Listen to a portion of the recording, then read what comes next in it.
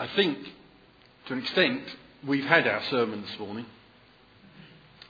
That God has been speaking through what people have been saying.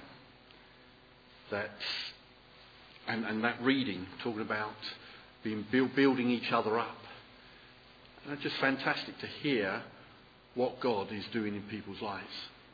That is a sermon in and of itself. To encourage us, to build us up, until we to attain that fullness that Christ intends for us. This morning we come to the 9th commandment about not lying, telling the truth, not giving false testimony against our neighbour. Matthew 12 verse 34 says, "For the mouth speaks what the heart is full of." The real problem, Jesus is saying, is not what we say, but it's our heart, what comes out of our mouth. The lies that we tell are really an indication of what's inside of us. Matthew 15 verse 19 says, "For out of the heart comes evil thoughts, murder, adultery, fornication, lying and slander." And the heart of the issue, when it comes to lying, is an issue of the heart. That's the real problem.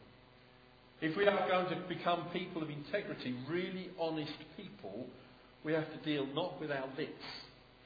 We have to deal with what motivates us to lie. And once we understand that, we can begin to deal with the real issue. Lying is not our real problem. It's a symptom of a deeper problem. And there are different types of lies. And the first lie is the cruel lie. The lie where we intentionally are destructive and malicious. Perhaps we tell a lie to get revenge. Somebody's hurt us, we want to get revenge. So perhaps we'll tell something that's not true. We misrepresent them. We make up some lie about them.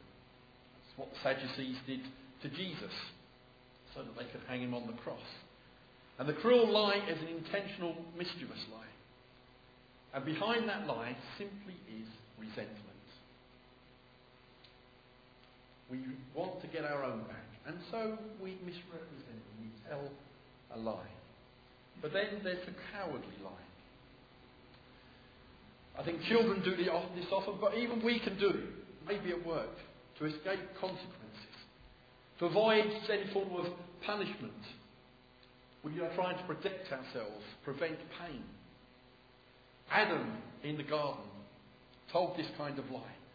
He knew that he'd done wrong, and when he sinned, he took it like a man and blamed his wife. And when we don't want to get into trouble, we tell a cowardly lie. And fear is the motivation behind this. Fear of what might happen to us. Fear of where we might end up. And so we lie. Then there's a conceited lie. When we lie to impress, to create an image, to cover up low self-esteem, so we brag. When we exaggerate and prop ourselves up, make ourselves seem better than we actually are, it's a conceited lie. And behind this is insecurity. And when we pull away the layers, you find a very frightened, insecure person. And we begin to tell these stories about ourselves because we don't think we're good enough. People won't like us, so we brag and exaggerate. And at the root of that is insecurity about who we are. Then there's a calculated lie, where we try to manipulate other people. We want our way. And I think what we are seeing at the moment in our general election campaign is this type of lie. From all our politicians, from whatever side. They want to get something, so they will tell a lie to manipulate us to vote for them. But we can do it as well. And it can be motivated by greed or selfishness. The lie that says, this is what I want, therefore I'm going to do whatever it takes to get it, even if I have to lie. Con men use it all the time. I think politicians use it all the time. We want what we want, so we lie to get it. And it's basically selfishness. Then there's a convenient lie. Because sometimes we feel it takes effort to tell the truth. It takes energy. We can do it with our children. They ask us to explain something, we don't want to take the time. So we tell some sort of convenient lie. Because it takes time to explain. Or we don't want to get involved with something. Or we're too busy to check the facts. And we spread something, false gossip. The convenient lie is because we don't want to take the time, and there's laziness behind it. The Bible says in Psalm 34, would you like to enjoy life? Do you want a long life and happiness? Keep from speaking evil and telling lies. So we come back to that point that Jesus said that it's what's in our heart that's going to come out of our mouth. So the heart of the issue is the issue of the heart. If our heart is filled with resentment, we may well find ourselves telling a lie. If our heart is filled with fear and worry, then we may tell the cowardly lie. If our heart is filled with insecurity about who we are, then we find ourselves telling conceited lies. If our heart is filled with selfishness, we may tell the calculated lie to get what we want. If we're filled with laziness, we may well tell the convenient lie. So how can we break this habit of lying? And in the first place, the beginning of honesty is a confession of dishonesty. Always a starting point. If we want to be the people of integrity, honest people, we have to be honest with ourselves and with God that says, I am a liar. I admit it. And how many lies does it take to be a liar? Well, actually only one. So we ask Christ to forgive us and give us the power to change and put that new heart in us. We may not change immediately overnight, but as we ask God to fill us, He begins to replace the deception with truth as we allow Christ more and more control in our heart. Earlier we sang, I surrender all. We need to surrender every aspect of our life, including this. If we're more interested in reputation, we will lie to build our reputation. Reputation is what other people think we are, but character is who we really are. Reputation is what we want everybody to believe about us, but character is what we are in the dark.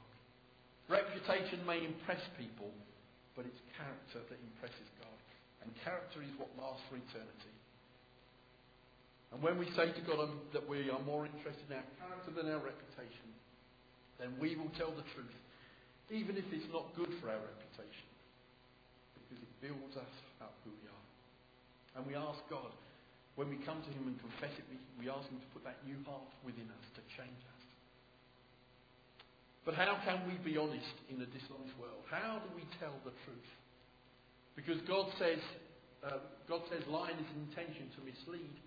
And even if we're telling only half a truth, we're still telling a whole lie. We can lie by falsifying, we can lie by concealing. So we need to tell the truth. To not be deceptive. So how do we tell the truth? Well, we first of all tell the truth completely. Proverbs 10 verse 10 says, someone who holds back the truth causes trouble. He's talking about concealing the truth. And what kind of trouble? Well, we can cause resentment, mistrust, superficiality. And we get into trouble by not saying what we mean and not meaning what we say.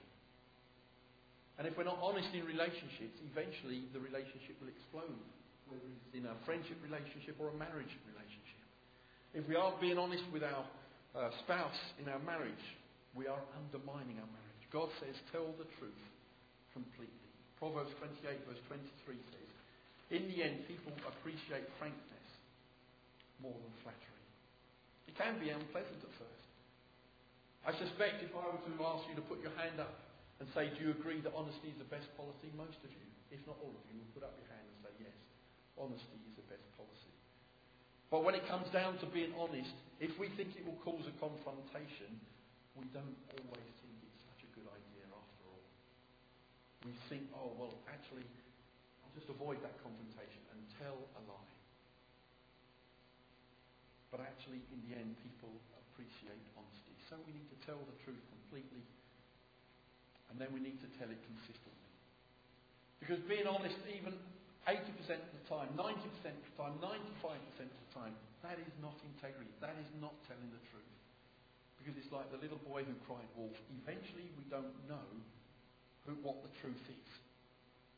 Is that part of the 5%, 10%, 20% of not telling the truth. We cannot trust people, and people won't trust us. So we need to tell the truth completely, but also consistently, so people can believe what we're saying.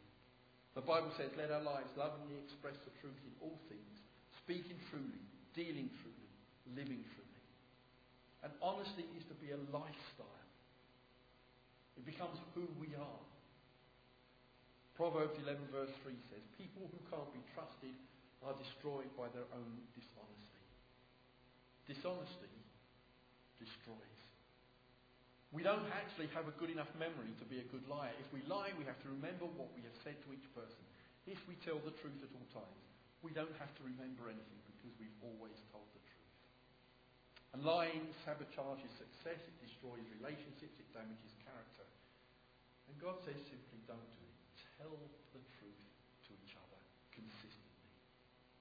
And actually, every relationship we have, doesn't matter who it's with, every relationship we have is built on trust. And truth-telling produces trust-building. Deception destroys trust. If we are a dishonest person, pretty soon we will have destroyed our relationship because nobody can trust us. Proverbs 13 verse 7 says, reliable communication permits progress. When we're truthful and hang in there, we make progress. So we need to tell the truth completely. We need to tell it consistently. But being honest does not mean being brutal. We need to tell the truth lovingly. Ephesians 4 verse 15 we read says, speak the truth in a spirit of love. We must never use truth as a club. We must never beat people over the head with the truth. If we want to help people change, we've got to remember two things. People change easier and people change faster when we speak in a spirit of love. And people always perceive truth without love as an attack. It doesn't matter if we are telling the truth. If we do it without love, they will resist it, become defensive against it, and don't want to hear it because they perceive it as an attack. So we must speak the truth in love. And how do we know if we are speaking the truth in love? Well, we need to ask ourselves the question, who are we trying to benefit from this? Are we trying to change people so things will be easier on us? Or are we really sharing this with the friend or the loved one because we really care about them and want them to be the best they can be? If we are truly doing it for their benefit, then that's speaking the truth in love. The Bible says, speak only what is helpful for building others up according to their needs, that it may benefit those who listen. So we need to tell the truth completely, consistently, lovingly, and connected to that is thankfully. If we need to share a tough truth, the solution is never deception. Consider, who are we not being honest with? What problem are we ignoring in a relationship? What are we pretending is not there? What would we not face up to because we're afraid to face the truth about ourselves or somebody else? The truth always sets free. That's what Jesus says. You will know the truth and the truth will set you free. Truth always sets free. So we need to tell it lovingly and tactfully as well as completely and consistently. Thoughtless words can wound as deeply as any sword, but wisely spoken words can heal. With what we say to people, we have an option. We can either hurt people or we can heal them. We can develop people or we can destroy them. We can build them up or we can tear them down. We can delight or we can devastate. Our words have tremendous power. And if we think about it, emotional wounds last longer than physical wounds. Just think about what people have said about you. And they may have said it to you when you were a child, but you can still remember it. Whereas physical wounds, even a broken leg or an arm, you may have broken that as a child and it's no problem anymore.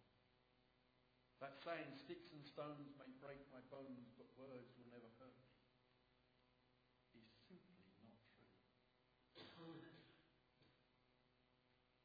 We need to share the truth lovingly, but also tactfully. And when we speak the truth completely, consistently, lovingly and tactfully, will learn, we will make a point, we will help people without making an enemy. It can save our marriage. It can save our relationship with our children. It can save our work with the people we work with, and it saves our relationship with people in the church.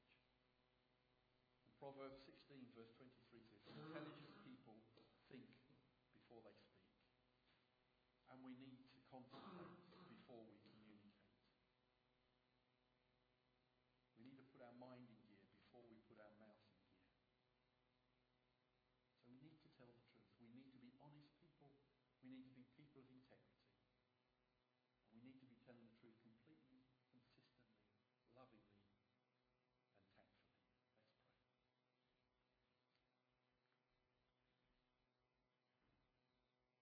Lord, when we look at your life, we look at the fact that you always told the truth, but you always did it lovingly. You did it in a way that showed